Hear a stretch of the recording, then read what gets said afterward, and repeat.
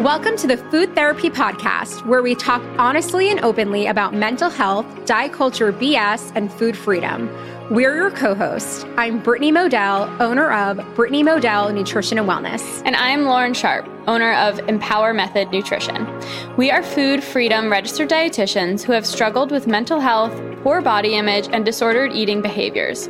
We are on a mission to dismantle diet culture, normalize conversations around mental health, and empower you as you heal your relationship with food and your body. Let's get talking.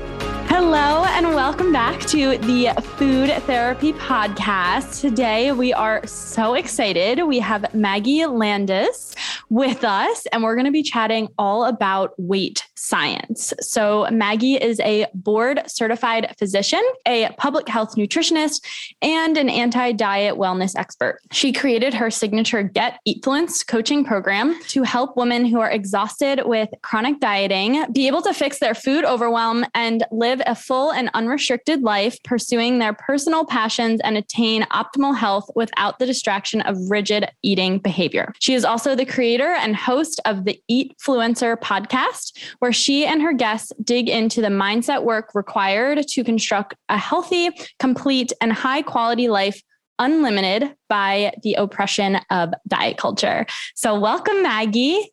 Well, thank you for having me. I'm thrilled to have this conversation with you. I am so excited to have you, as I know Brittany is as well.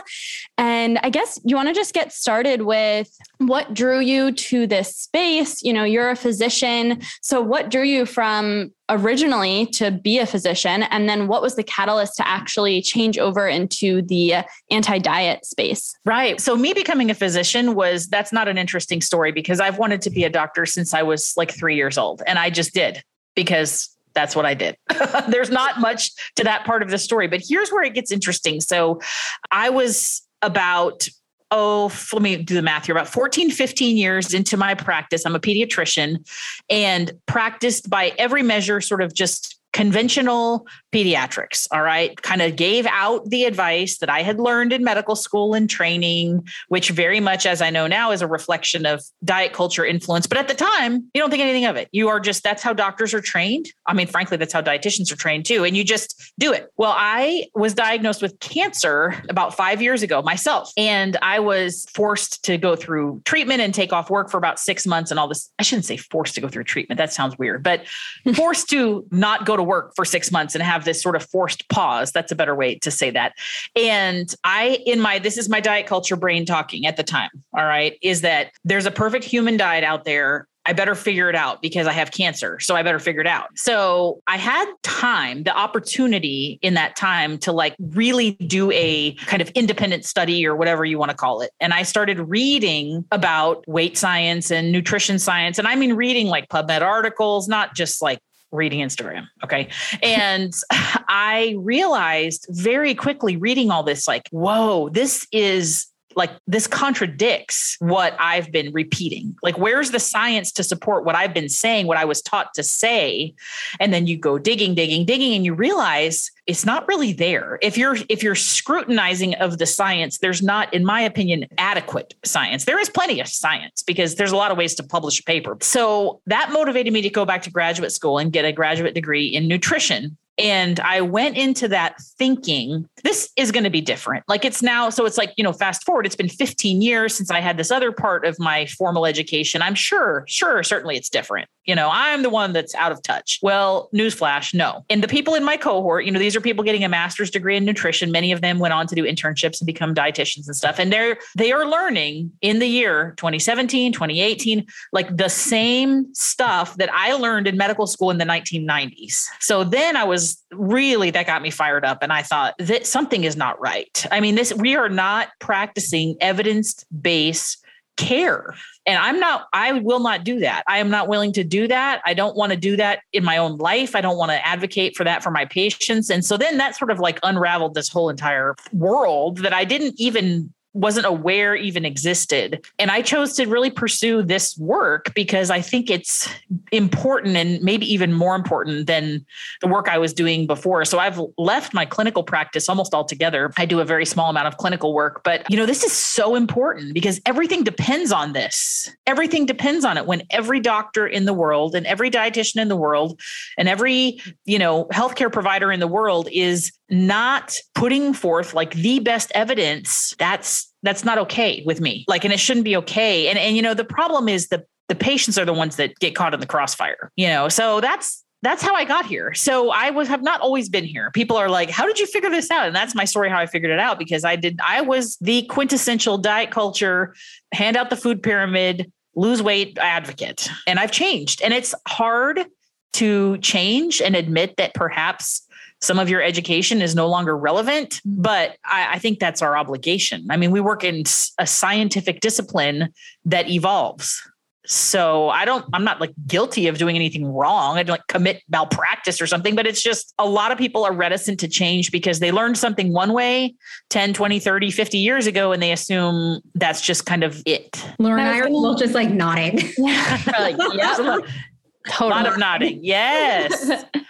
And I was going to ask you, why do you think we're still in this, right? What really needs to change, whether it's, in school to become a dietitian? Is it something, because in medical school, I know that most people don't get much nutrition education, which, it's not your job to do the nutrition education. That's why we have dietitians, right? But what do you think needs to change in the training of dietitians, of doctors, of all these different, Well, yeah, there's kind of three problems. And the thing that's interesting is it's weird that we in medicine allow everything else to evolve and we continuously consume new information, come up with new ideas, come up with new solutions. I mean, we're not using the same surgical technique that we did 50 years ago and the same equipment in the hospital. And we know it, but for some reason, somebody make some commentary about food or a macronutrient in the 1950s. And we think it's some sort of biblical truth that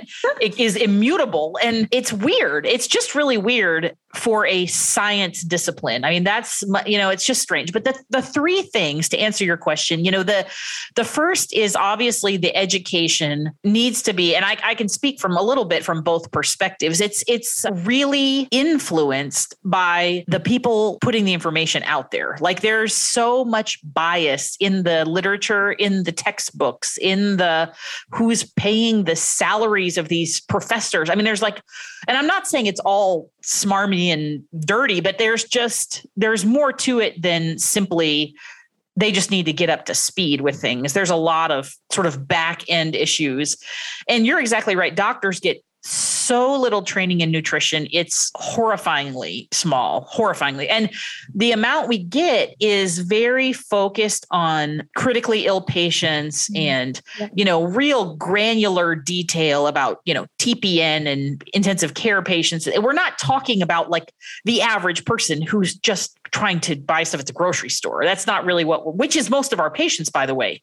Most of our patients are not in the ICU. So we spend all our time learning this really nuanced stuff because it's so technical, but we kind of just gloss over oh yeah, just give everybody else a food pyramid. Here's how to calculate, potassium metabolism for a burn patient, but everybody else just gets a food pyramid. It's really is almost that crazy. So the other thing too is I was lucky in a sense to have that forced pause to start really studying this stuff, because I'll be honest with you, had I not had that whole event transpire, I'd probably still be handing out the food pyramid in the year 2020 and telling people that they are part of the obesity epidemic and giving them, terrible advice. Because when you're in the training in medical school, there is so much information, a massive amount of information. You just can't question everything and be cynical on every single piece of it and do a really deep independent study. The professor is standing there in the front of the room with white hair and a bow tie, and he tells you that this is what it means to eat a carbohydrate. You sort of just say, okay. And then you just move on. I got 1,000 other things to do, put in my brain. Mm-hmm. So the education is not good. The other thing is we have to remember that dietitians and doctors and therapists and all these people are just people. And when the social culture is so deeply ingrained. Like, we're not immune to that either. We still are under our own personal biases and I'm in my mid 40s. So I grew up like in the 80s and 90s. I mean, totally drink as much Diet Coke as you can get your hands on, fat-free, everything. Like, in a little piece of that, even though I know that's not evidence, like that's how I grew up looking at food. And so it's very hard to shake that completely off. And everybody's got their own food sort of biases and food story. So that's the second piece, is this just implicit bias. And then the third part is the practice environment is not set up to support these conversations. It is just, I mean, you and I have already been talking on this podcast twice as long as most doctors' visits. Crazy. We haven't even started to scratch the surface. So to expect in a clinical setting, when you have 10, maybe 12 minutes with a patient twice a year, if that's a compliant patient who comes back twice a year, most people are like, deuces, see you later. You can't completely unpack all these issues, even if you had the training and even if you wanted to. And that is the reason I really stepped away. I knew that I couldn't make the change I wanted to make in the clinical environment right now. Like, I hope that's not always the case, but for the moment, it just is so fixed the way that things have to be conducted in a clinical environment. And I can only imagine it's probably the same way for a dietitian too. There's too much, like it's just too restrictive. So to me, those are the problems: the education, the personal bias, the cultural bias, and the practice environment. It is set up to provide this disservice to our patients. I mean, it just is. So I think we have to, if we want to solve this problem, which I do see hope that it's happening. The fact that you and I even have podcasts talking about these issues, that's like, wouldn't have been even a thing like 10 years ago. Right. So there is conversations happening. There are people I hear from, more junior people that are just newly kind of coming out of training, that they hear like, oh, they mentioned health at every size in my internship for like 30 seconds. It's like, okay, well, that's good. They mentioned it. That's the first step. More than I got. Yeah. Right. That's 30 more seconds than you got. So we're going to make progress, but it's going to take a lot of different avenues kind of chipping away at these different pieces of it. We're trying to overturn a cultural narrative. That is some heavy lifting, friends. I mean, yeah. It's not a matter of the lack of science, which is so interesting. When we are an evidence-based field, whether you're a dietitian or, a medical provider in general, like I think a big part of it is the biases. Oh yeah, it is. Because you're not even looking for a new way to think. Right. That's what bias means, is you're not even open-minded about thinking there might be another way. Exactly. So you're just doing it. Yeah. Go ahead, Brittany. I was going to say what's interesting too is I don't even really think that most healthcare providers, physicians, dietitians, unless you're in this space, even are aware of something like weight stigma in healthcare and the negative impact that can actually have on a patient. Well, that's the whole piece is totally not recognizing that it impacts their health. Because that's what I try to teach to everybody. And I didn't mean to cut you off, but that's exactly what I emphasize, because it's not nice to marginalize groups. It's not nice to be, quote, mean to people. Okay, we all agree with that. But if you want to talk about the medicine part of it, it actually is harming their health, their psychological health, and their physical health. So if you even don't want to be a nice person, if you want to, that's a whole other conversation, but just if you follow the science, like it doesn't even work. And then here's the other part I like to point out, that because I get doctors arguing with me all the time. I get the trolley comments about, I can't believe you're promoting obesity. They should take your license away. I say, okay, great. Thank you. Thank you for your commentary. User, 1240_5, Right, exactly. But and I got off track what I was saying. If you even look at their perspective, so the perspective of most of these biased providers is that weight loss by itself is a health metric. Okay. I don't believe that. The two of you don't believe that. But let's just say for a second that maybe there was some health benefit to being smaller. Well, guess what, doctors out there telling your patients, you need to lose weight. I'm doing air quotes. It ain't working. So even if that's the outcome you want, which I don't agree with, even if that is your outcome, you're not even getting your own outcome. Yeah. So that should be a little motivation to be like, you know what? You're right. That doesn't exactly work. And then you can start unpacking why that doesn't work. And then that's where you get to the science. But sometimes that's kind of the transition point where I have to meet these people at, because they are not willing to just come to the other side. Yes. But you say, okay, so great. So you think smaller is better. Losing weight is an advantage to your patients. And you've told 100% of your patients to lose weight in the last, let's say 12 months. And, 2% of them have. So how's that? And of those 2%, how many are able to keep it off? Yeah. And how many of those have eating disorders? So it's like, I don't know. It's so interesting too. And I'm sorry to cut you off. Obviously, this is something we're all three like very passionate about, but yeah. One of my best friends is a physician, and we have these like really open conversations all the time, because she'll say, well, I feel like I'm doing a disservice by not telling them to lose weight. And I will say to her, they probably have heard it from every single provider. They are showing up in your office expecting to hear that. And that is often why a lot of patients don't want to go to the doctor, because how many times do you want to be told to lose weight? And something I said to her that I firmly believe, she said, my friend said, well, what happens if someone comes in with diabetes? Like, I need to tell them to lose weight. I'm like, well, what would you say if someone in a smaller body came in with diabetes? Would you tell them to lose weight, or would you show them how to manage your blood sugars? And so I think we need to take a step back and look at, how do we care for those in smaller bodies? And why are we not offering the same amount of medical service to those in larger bodies? Right. Oh, that's such a huge problem. And, the interesting thing is that the health at every size does not mean, and I know you all have said this, I must say it again, does not mean every person is healthy. That is not what it means. That's not what anybody thinks it means. If that's what you think it means, you don't know what it means. So it says that health is possible at any size or every size. I like to say the opposite of that unhealth is also possible in any size body.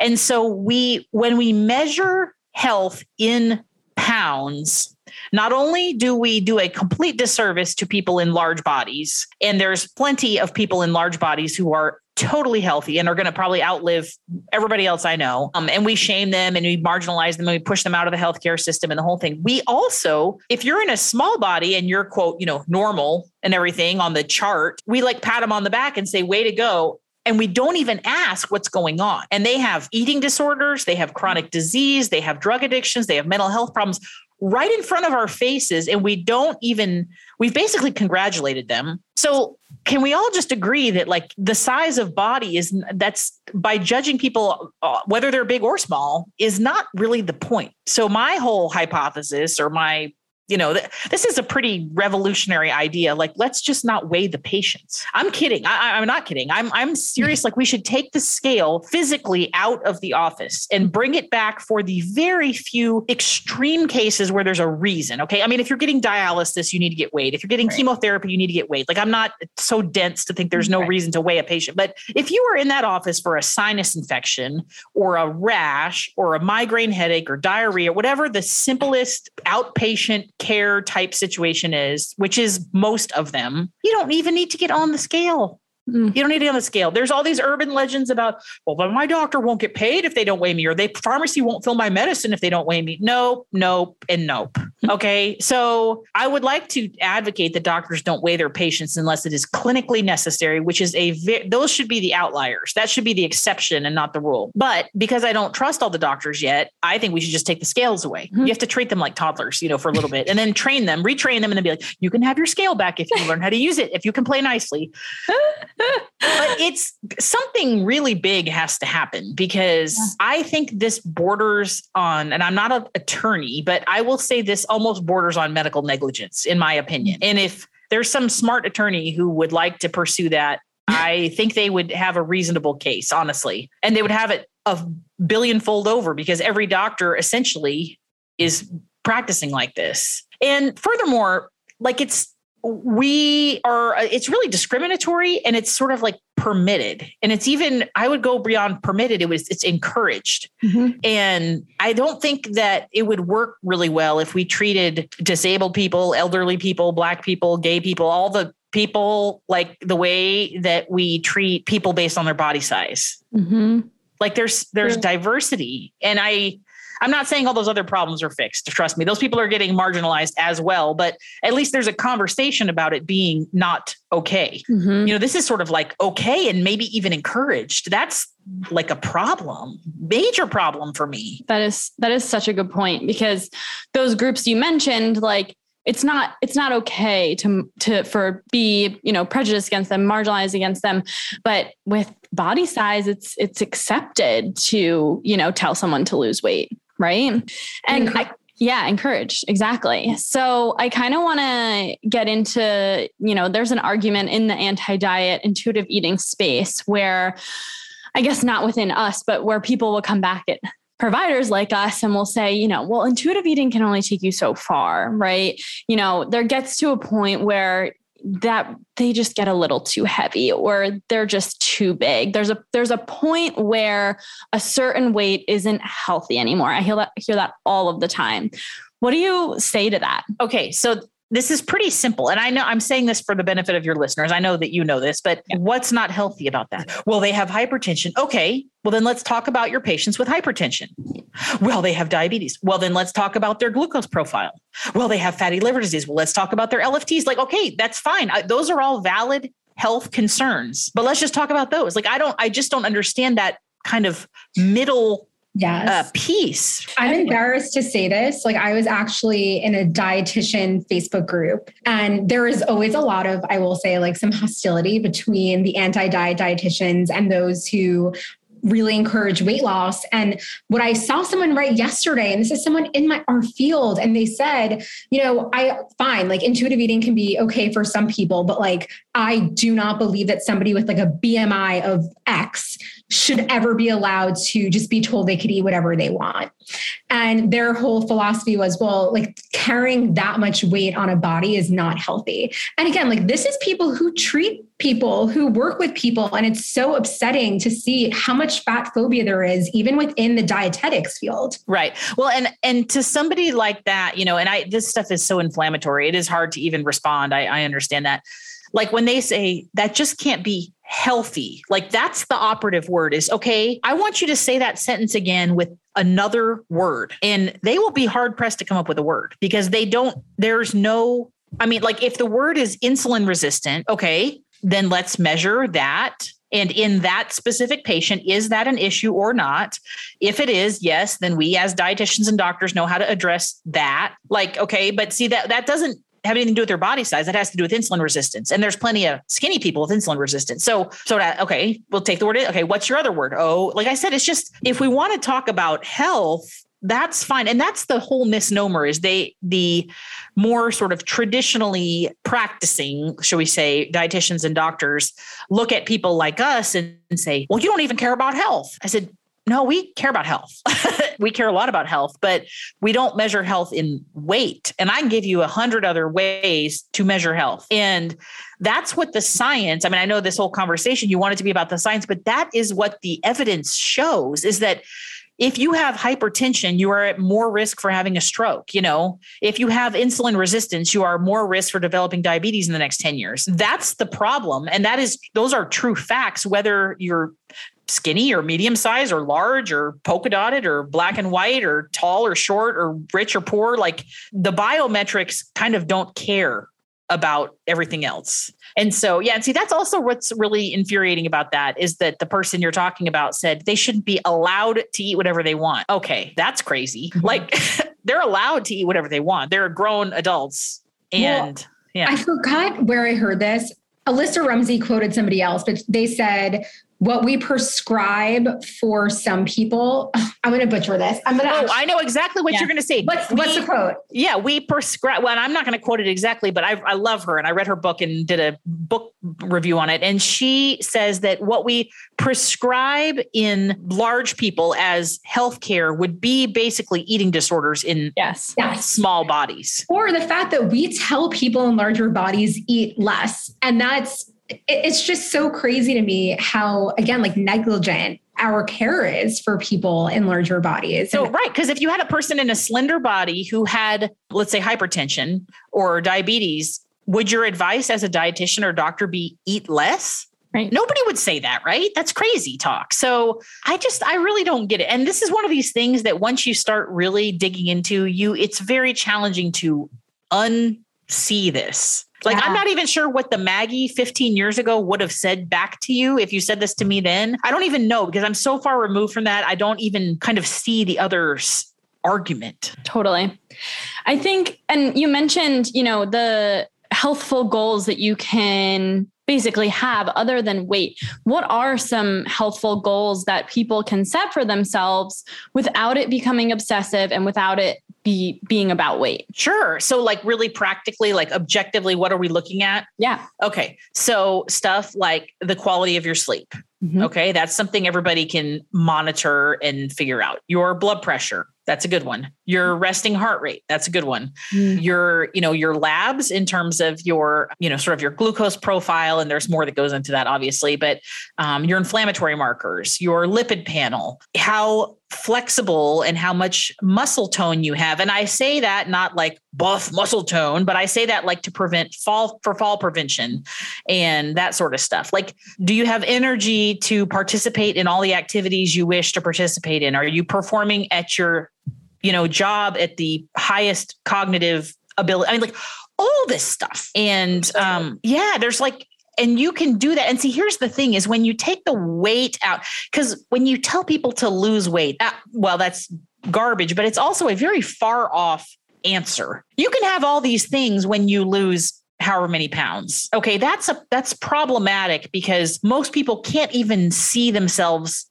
doing that because they've failed so many times at doing that. And there's really no real way to be successful at that particularly. So, but when you start measuring what actually counts, in fact, my group coaching, I have a module called Measure What Matters. And it's basically, let's make a list of all these things for you. And there are certain biometrics that would apply to everybody, but there's also like sort of quality of life metrics that I think are individualized, and do you have the energy to play soccer with your kid in the backyard? Or, do you want to walk up 2 flights of stairs at work instead of taking an elevator? I mean, just like, what are your goals, right? And we make a big list of those and we say, okay, so we can start working on these. And there are some, things I could recommend that you do with your perhaps movement routine or whatever that might help this. But those are goals, and those are goals you can get to really quickly. Like I can walk up the stairs at work, and if I do it every day for 3 or 4 days, I can tell you a difference on the 4th day from the first day. Like I don't have to wait 6 months or 12 months to feel like I have a win in my book, Mm-hmm. And that keeps people focused on like actually taking on health promoting behavior, because that's what we're trying to do. If people wish to pursue health, which is a whole other conversation, whether that's a obligation. I don't feel that it is, but if you wish to do that, which is what most people are coming to you and I for, is to, pursue health, then let's do exactly that. And you don't have to wait. And that's why you asked me right before we started recording how long my program is. My program is not very long because you can have wins in a short period of time if you're looking for the right wins. Right. If you're trying to lose 20% of your body weight, then you have to be in a 18-month-long program because if it even happens, it's going to take that long. So yeah, it's more positive. It's a more positive experience for people. Everybody likes to feel like they're getting where they want to go. Totally. Yeah. So it just works. I mean, I would just encourage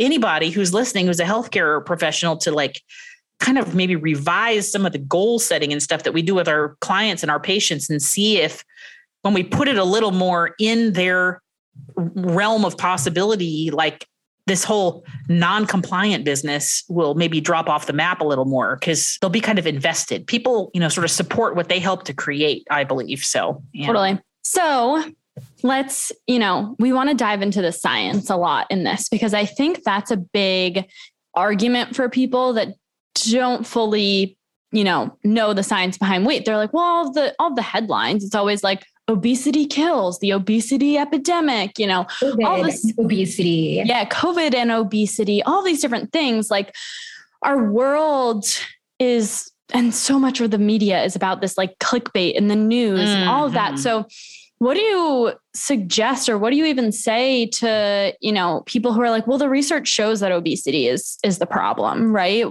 How do you back that up? Well, I start with this, and I'm going to say this really nicely, but if you're not trained to read research, scientific research, and you don't have a background in statistical analysis and epidemiology and things like that, it's okay if you don't. It really is okay if you don't. Most people don't. And that's okay. There's a lot of people that do stuff that I don't know a thing about.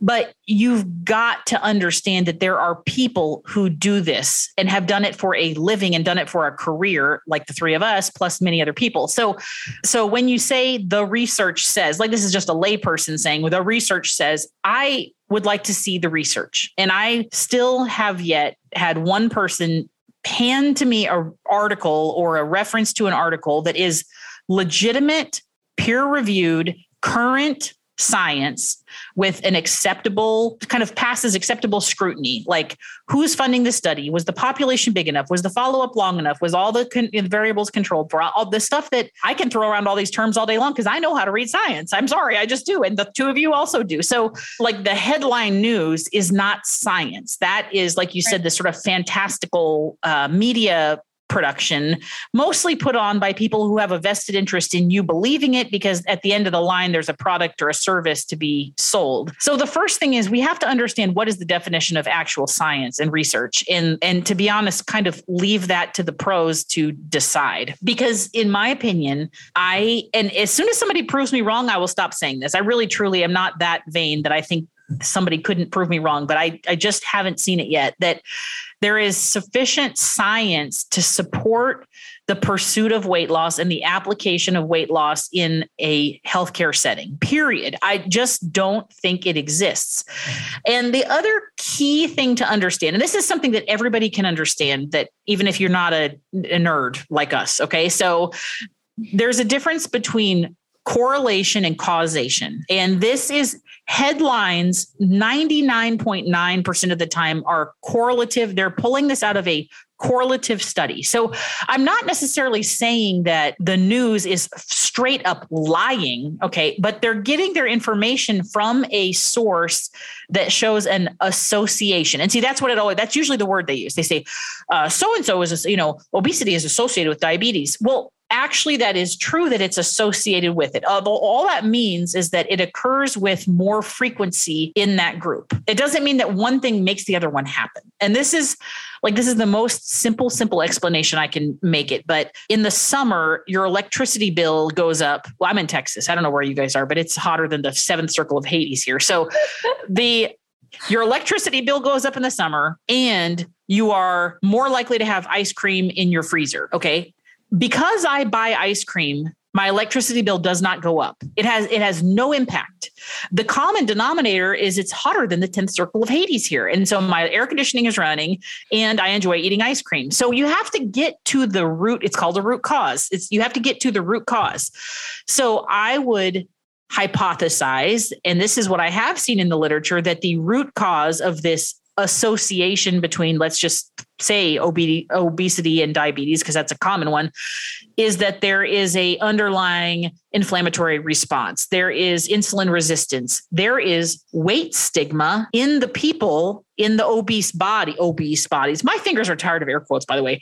It's like, I hate that word, but it's just what everybody uses. So there is weight stigma in those people that causes a psychological reaction, which causes a cortisol response, which causes an increase in their serum glucose, which causes insulin to be secreted. I mean, I can just talk about this.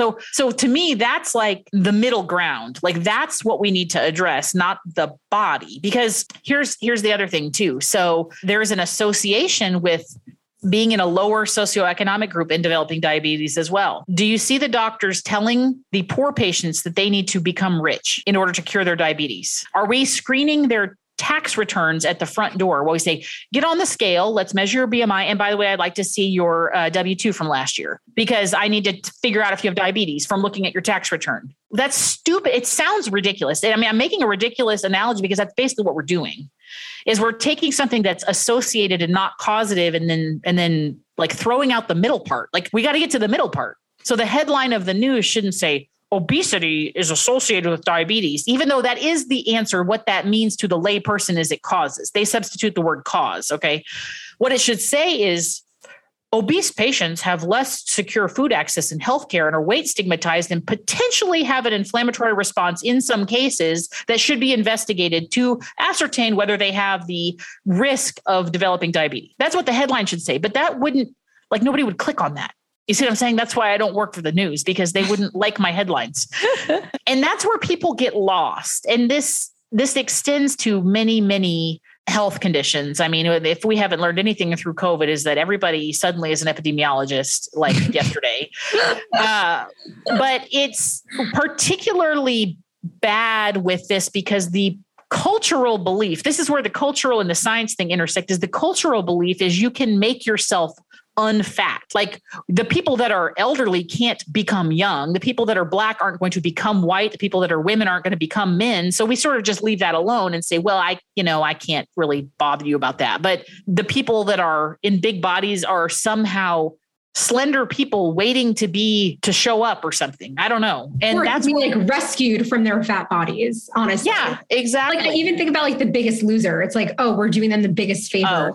Girl, rescuing them from all these like health conditions. Yeah. And that worked out really well. Right. And honestly, the most trolled I've ever gotten on Instagram was when I said, if you don't try to change your shoe size, why do we think that people can change their body size? I was getting trolled. I had to I'm sure like hate comments. Yeah. Hate comments. You've never seen anger until you state that people can't really lose weight. You know what? And I feel like that comes from probably two groups of people. One, I really try to be empathetic. I really do. I have a hard time sometimes, but I think it comes from people that happen to be in a slender body and happen to have some health promoting behaviors of their own. And they feel like those things are related. And that is proof to them. Okay. But the truth is they could probably not have those health behaviors and still be in that body. But see, they don't know that. They are putting those two things as related. Or those comments are coming from people in large bodies who have been bullied so much in the healthcare system and outside the healthcare system that they believe this sort of biblical truth that smaller is better, because it's part of their belief system, which is why they're so fired up, why they're spending their time sending you hate DMs on Instagram. Like, it's really sad. It's really, I mean, I hate getting messages like that too, because it's just like, yo, I am trying to do good work. Like, just scroll on by, you know what I'm saying? Unfollow, I don't care, whatever. But yeah, I think they're not informed. I'm sure they're not informed. And they're also probably not supported in their own environment, whatever that environment is. And so that becomes their belief system. Like, your belief system is just a product of your environment. And so we need to change the environment. I mean, that's the only way this is going to change, in my opinion, is we have to change the conversation. And here's my ask for the health professionals. If you can't come like to our side and jump over the Grand Canyon tomorrow, you know what? That's okay. I, as a professional, understand how challenging that is. Could you please at least not make this worse? Okay. Like, Lauren and Brittany and I, we're willing to like do some of the heavy lifting here, but like, if you could at least just not make this worse, that would be the first step, And then, okay, that's fine. If you can't give out health at every size brochures in your office, if you can't advocate for intuitive eating and teach it or whatever, okay, that's okay. Can we just not like weight shame our patients and like make them leave and never come back? Like just as a starting point? Because that's the problem. I mean, we're doing a disservice to the individual person. And then this is how it happens. This is how research is produced, is we treat patients like this. Because, patients in research studies come out of clinical environments most of the time. Only people like Ansel Keys can like lock people up in a hospital in Minnesota for 6 months and starve them. No, but that's not like allowed by most IRBs that I know of. So we do clinical research in clinical settings. So these are real life interactions with people. So we take all the fat people and we say that they have diabetes because we've weight shamed them and they haven't come back to care and all this sort of stuff. And they leave and they don't follow up and they're embarrassed and their doctor's terrible. And then we publish a paper and say, I told you so. They all have diabetes. And we're like, okay, well, who did we control for the weight stigma that they experienced? Did we control for the fact that they like never came back, that they were like shamed by their own healthcare provider? So then we publish a paper and then we use that as like fodder to then like beat the next generation of patients as they come in. Say, look, I published a paper. It says that you're going to get diabetes because you're fat. Now you need to lose weight and blah, blah, blah, blah. And it's just this self-fulfilling prophecy. So even if we could just be neutral, even neutral would be good. Like that would be an improvement. And then if you don't have a really, really loud voice and you don't want to like totally be an advocate and an ally and all that kind of stuff, that's okay. That's okay. People are not all comfortable in that space, but like, just pretty please, like, don't make it worse. Wouldn't you agree? Yes, 100%. And also I think we need to stop saying the whole, like, do your own research, which is like a whole thing in COVID right now. And like you were saying, not everybody knows. The layperson does not know how to read research. You can cherry pick all day long what that research says. But if you aren't thinking, okay, they didn't control for this, they didn't think about this, you can make the research say whatever you really want it to say. It's just a matter of how you position it. Right. Well, and that's okay. We're not shaming you and saying that we're better than you, right, that we can, we're saying this is our professional training and this is our career. Like, I'll tell you what, and this is just a little anecdote. I was at a school board meeting in my school district here last night. That was like the longest school board meeting I'm sure it's not the longest one on record, but I would say 6 hours is pretty healthy length. And there was one point during the meeting where the lady who's the head like accountant for the school district got up and presented this 1,000,000-page document. And we're talking like a $280 million budget. And she's going through all these line item things. And what she was saying to me, I mean, she wasn't saying it to me, but saying to the group, I was like, I have no idea. I mean, I had the words she was using and the way that this became this number and this all happened. And I thought, you know what? If I got up and replied to this lady and said, well, I don't think that's really how you calculate the INS because I think that you need to take 10% off. I mean, it would be stupid. It would just be so ignorant because I don't have any clue. This lady's a CPA. She's been doing this her whole career. At some point, if you have somebody in a trustworthy position, you've got to just let them be an expert. And that's what I feel like when I'm talking about these things. And, you know, of course, I have COVID fresh on the mind, but I talk about COVID a lot too. It's like, y'all, it's fine if you don't understand science. I don't expect every person to have practiced medicine for 20 years, but like, let me just do my job. The problem is though, everyone thinks that they are a health expert or a nutritionist. Like someone will say, well, I lost 10 pounds, so it worked for me. And it's like, that's great if that worked for you. That doesn't mean it works for the greater population. Which is why we do research, by the way. Correct. Yeah. But I feel like with all these like keto people and, you know, all of these coaches who have like 0 degree in medicine or healthcare, it's really scary that everyone just calls themselves an expert if they have like any lived experience whatsoever. Exactly. Well, so, and that's where I get caught up because frankly, I don't like the word coach because I feel like you said, anybody can say that. I mean, and I know people that sell MLM stuff that are coaches, air quotes, my tired fingers. But I also don't like really advertising that I'm a healthcare professional because as we've talked about for half an hour, 40 minutes, whatever, nobody can trust them either. So I'm not sure what to call myself. So I just make up words because it's just challenging. It is really challenging. And we're in a hard place because you're right that everybody having the internet on their phones and in their pockets, they believe to be experts in everything. But I think we need to just at the end of the day say like, okay, we're not an expert at everything. Like, and you know, like I take my car in to get serviced. I don't have any idea. Like the guy comes out and says that this belt timer thing, okay, like how could I even argue? That's not even defensible to me. So your choices are this: believe him, okay, and buy your belt timer thing for your car, or bring somebody with you who also has that same level of knowledge and let them have a conversation. You know what I'm saying? Like, and so if you don't trust the person, then bring somebody you trust that knows the same amount. Not, you know, I mean, like that's okay. But come on, people. The science is there. The books there's books and articles. And, you know, the three of us didn't like come up with this idea. This is not like some sort of just like fantastical, like fringe idea that we're just like, you know, pulled out of thin air. People have done a lot of work to get to this point. So, I mean, I see myself as an advocate sort of like educator, I guess, more than I'm not doing the research. I don't need to do the research as far as I'm concerned. It's there. Yeah. And the opposite is true, right? Because I get people saying like, okay, well, if you didn't pull this out of thin air, like, then where did they pull out the, diabetes is caused by obesity, idea? And it's like, well, that wasn't pulled out of thin air either. It's just that you're not getting the whole picture here, right? You're getting it from these places that aren't accounting for confounding factors, or they're just putting it on the headline because it was an association in the study, but it was never a causation. And I think that's what we really need to understand. Right. Because there's like actual statistical boundaries of what is acceptable to claim causation. Like we know that, and I'm not going to talk about p-value and stuff. Like this is not a statistics podcast, but like those things exist. Like it's not arbitrary when scientists and researchers decide something is acceptable or not acceptable. And that's the beauty of peer reviewed research is it's not even up to the person who published the research at all. Frankly, it's up to everybody else to decide.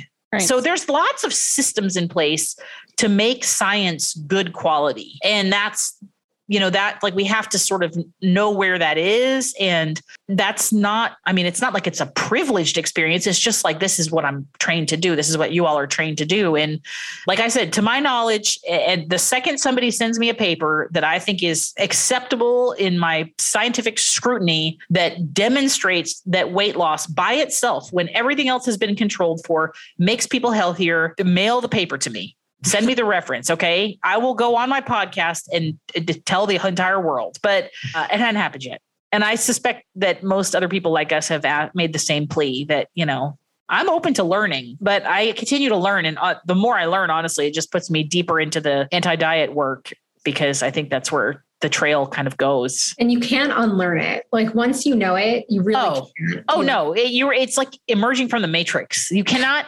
I have never now you guys, to answer this question for me, have you ever had a person that you've talked to about this stuff and they come back to you like months later and say, you know what, Lauren, I actually forgot what you said. What does diet culture mean again? Because I don't remember.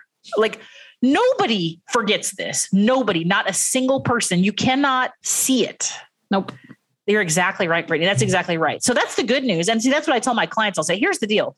I'm not cramming any more information into your brain. Like no more. Like you don't have another list to learn or a bunch of things to remember or some hack or whatever it is. Like we're going to systematically unpack all that stuff. And then what's left over, that's what you retain. That's really what the anti-diet sort of intuitive eating thing is it's just like you take all the junk away, the junk thinking, and then you're left just being like a human eating food, like a toddler. Like you turn back into like the 2-year-old that eats when they're hungry and doesn't eat when they're not hungry, and they eat what they like. And if they don't like it, they won't eat it. And they run around, they don't think about it, and they're not counting macros, and they don't care what their body looks like. And like we want to revert to that stage. And that's really, it's in us. It's in all of us. It's just, we have to get rid of all those other things that we've kind of piled up on top of it. Exactly. Well, Maggie, this has been so amazing. You guys are so fun. Thank you for inviting me. You have to come back. I feel like we could talk to you for hours and hours and hours. I know. We probably should break that up into several episodes because your listeners are like, good grief, folks.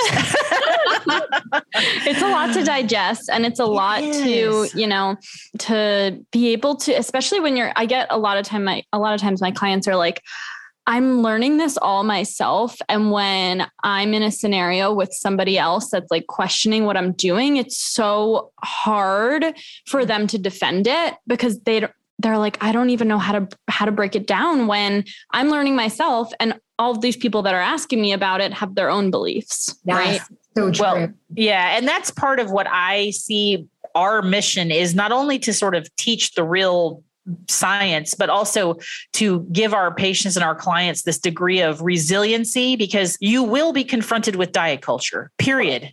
I mean, until I hope that's not a forever statement, but for the moment, it's going to happen. So, and I tell that, my coaching clients, I'm like, okay, you guys, we're all on this Zoom call, and they're all like, yeah, burn it down. Whoa, and I'm like, okay, as soon as you log off the computer, I don't want you to be second guessing this. I don't want you to, you've got to have that sort of internal compass because you're going to have to navigate this hot mess out there. You have to go to the grocery store. You're going to turn on the internet. You've got to go to your doctor's office. You've got to, what do you do when your kid comes home from elementary school with a little homework assignment from the health class about the good food and the bad food and the red and the green food? Like you have to have sort of like a plan because that stuff is going to happen. Totally. Full stop. So yeah. And that's part of the work. That's part of the work. And so, I just encourage everybody listening, if you feel like you believe in this, but you don't know how, that's why we're here. That's what we do. And many other people like us, we're like the kind of leader or the guide through that process. Cause you don't just like read a book or listen to a podcast and be like, okay, cool, I'm done. And then you go out there and you feel like great about it every moment. Right. And you can like go make a speech on it and be confident. Oh my God. No, cause it's so confrontational. Diet culture is so confrontational everywhere, just in our closet, in the morning, in the food, everywhere. So yeah, get the support you need wherever that, feels the most comfortable to you. Cause it's okay to need kind of assistance through this. That's normal. I did. Yeah. I didn't just like read a book and do this myself either. Earlier on when I was kind of adopting this belief system, I worked with coaches. I paid people to help me. I followed people's accounts and continued to ask questions and that's how we all got here. Yeah. And speaking of following, where can people find you? Well, that's easy. So Maggie Landes, MD, I'm sure you guys will put this in the show notes, but Maggie Landes, MD is my handle on Instagram, on Facebook. And that's also my website, maggielandesmd.com. I'm on Clubhouse too. I'm kind of all over the place, but I have the same username everywhere. So I'm easy to find, but yeah, I'd love to help anybody who feels like they need a sort of guide that's able to help them in this journey. Beautiful. Thank you so much for all your knowledge. Well, thank you for inviting me. I appreciate it. It's a great conversation. Thank you. Bye. Thank you so much for listening to this episode of Food Therapy. If you enjoyed what you heard and want to support our podcast, please subscribe, hit download, and share it with your community. We value your feedback. If you feel inspired, please leave a review, let us know what you've learned and what you would like to hear next. All information about this episode will be linked in our show notes. New episodes of Food Therapy come out every Sunday, but you can stay connected with Food Therapy all week long by following us on Instagram at Food Therapy Pod. As a disclaimer, this podcast should not replace therapy or working with a registered dietitian. Thank you again, and we'll see you next week.